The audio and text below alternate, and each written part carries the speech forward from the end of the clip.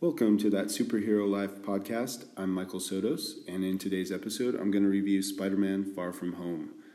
So this is the first Marvel movie since Avengers Endgame. This is a movie I went into with a really open mind and excited to see where the story was going to go. I think I was kind of emotionally depleted after Avengers Endgame. I was so excited for that movie, and the build-up to it was kind of long, and I just after Avengers Endgame, I kind of just stayed away from the promotional materials for Spider-Man, and I was excited to go into the movie without knowing that much about it. So I'm going to keep this pretty spoiler-free. I don't think I'm going to reveal anything that isn't in the trailer or the commercials that have led up to the release of the movie. Spider-Man Far From Home is the conclusion to the Infinity Saga, according to Kevin Feige, and I would also call it a bridge between the Infinity Saga and the next phase in the Marvel Cinematic Universe. Basically, the movie picks up where Avengers Endgame left off. It gets you caught up really quickly on how the world is now that a lot of people have returned who were missing for 5 years after the snap. And they came back when Professor Hulk did the second snap. And I like the way it gets you caught up really fast. And when we meet up with Peter Parker, he's dealing with the loss of his mentor, Tony Stark, and also kind of trying to come to grips with his place in the world now that some of the key Avengers are gone, Captain America, Black Widow, and Iron Man.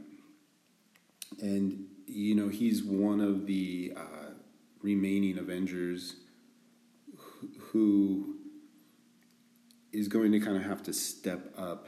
And everyone's looking for the next Iron Man, the next leader of the Avengers. So anyways, in the movie, Peter Parker's getting ready to go on a school trip to Europe. And he kind of wants to leave his whole Spider-Man persona behind and just basically be a teenager. But trouble finds him pretty quickly, and Nick Fury needs to recruit him to battle some new threats to the Earth. And there's a new superhero who's just appeared on the scene, and his name is Mysterio. Now, Mysterio is a classic villain in the Spider-Man world and in the comics. And he's also battled some of the other superheroes like Daredevil, which is another one of my favorites. But here he comes to help out. He says he's from another Earth. When the snap and all that happened, it kind of opened up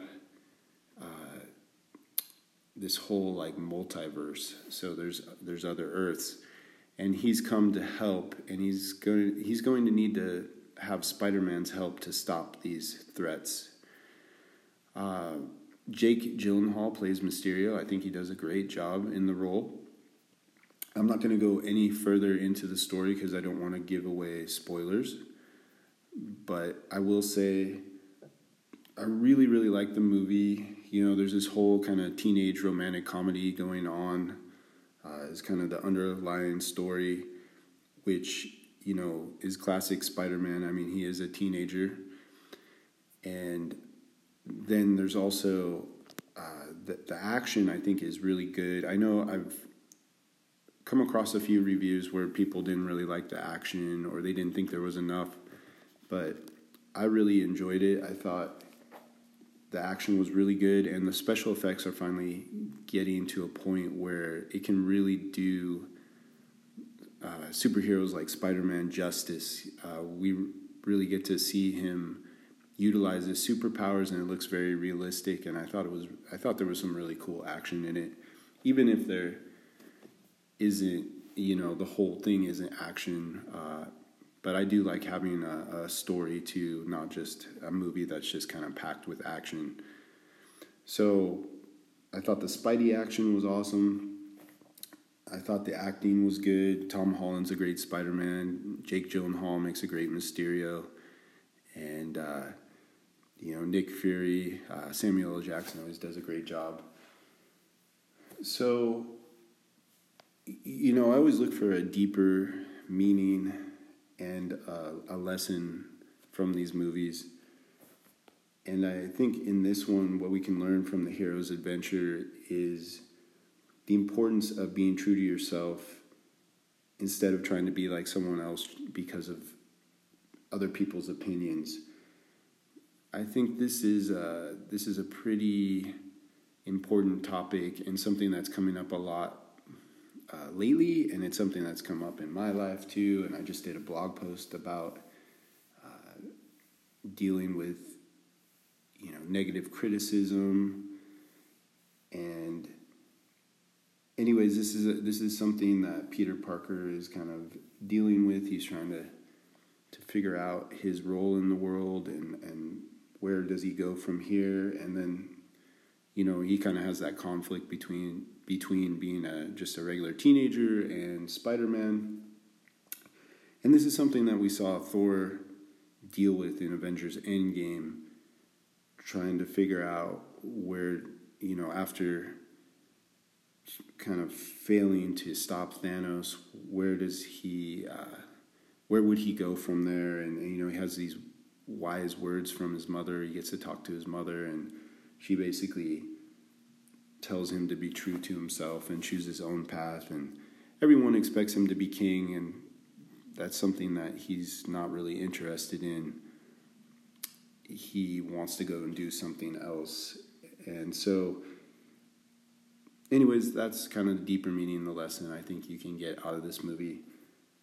I really enjoyed it. I want to go see it in 3D. I saw it in 2D, but I think the special effects, I imagine, would look really cool in 3D, so I'm going to have to go check that out.